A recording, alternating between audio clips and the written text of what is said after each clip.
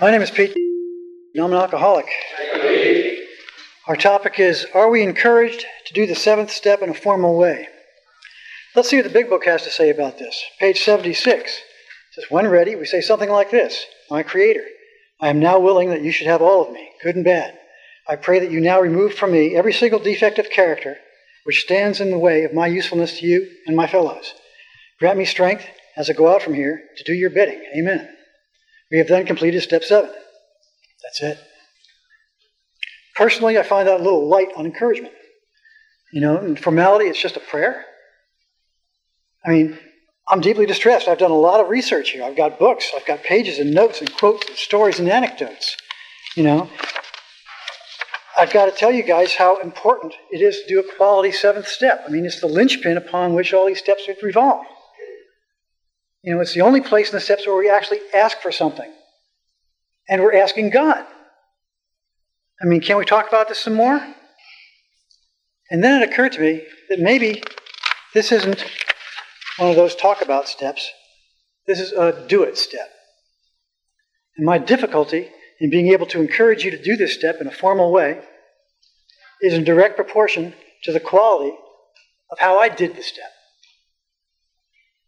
I spent hours writing and talking about humbly asking God to remove these shortcomings. And so little time talking to God. And no time allowing God to work in my life. Or rather to notice how God did work in my life. So I prayed, and I called my sponsor. I told him what I had done and what I hadn't done, and I asked for help. My sponsor passed on to me what was passed on to him years ago, part of an oral tradition of AA. He was told to write down the 7th step on a 3x5 card and commit to carrying that card with him every day for 2 weeks. Further, to look at it, to read it, recite it, and pray on it several times a day. This is my card. This is what I'll be doing to do the 7th step. And I'd like to read to you what came today in today's message.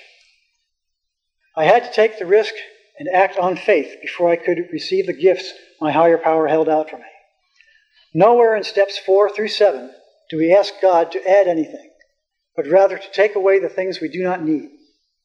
I found that every single defect that was removed had been hiding an asset. I didn't lose myself at all. Instead, as I let go of these things I didn't need, I made room for my strengths, skills, and feelings to become more fully a part of my life.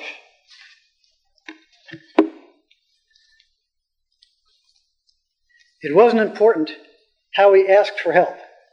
Each found a way to achieve the spiritual alliance. The importance lay in the act of asking.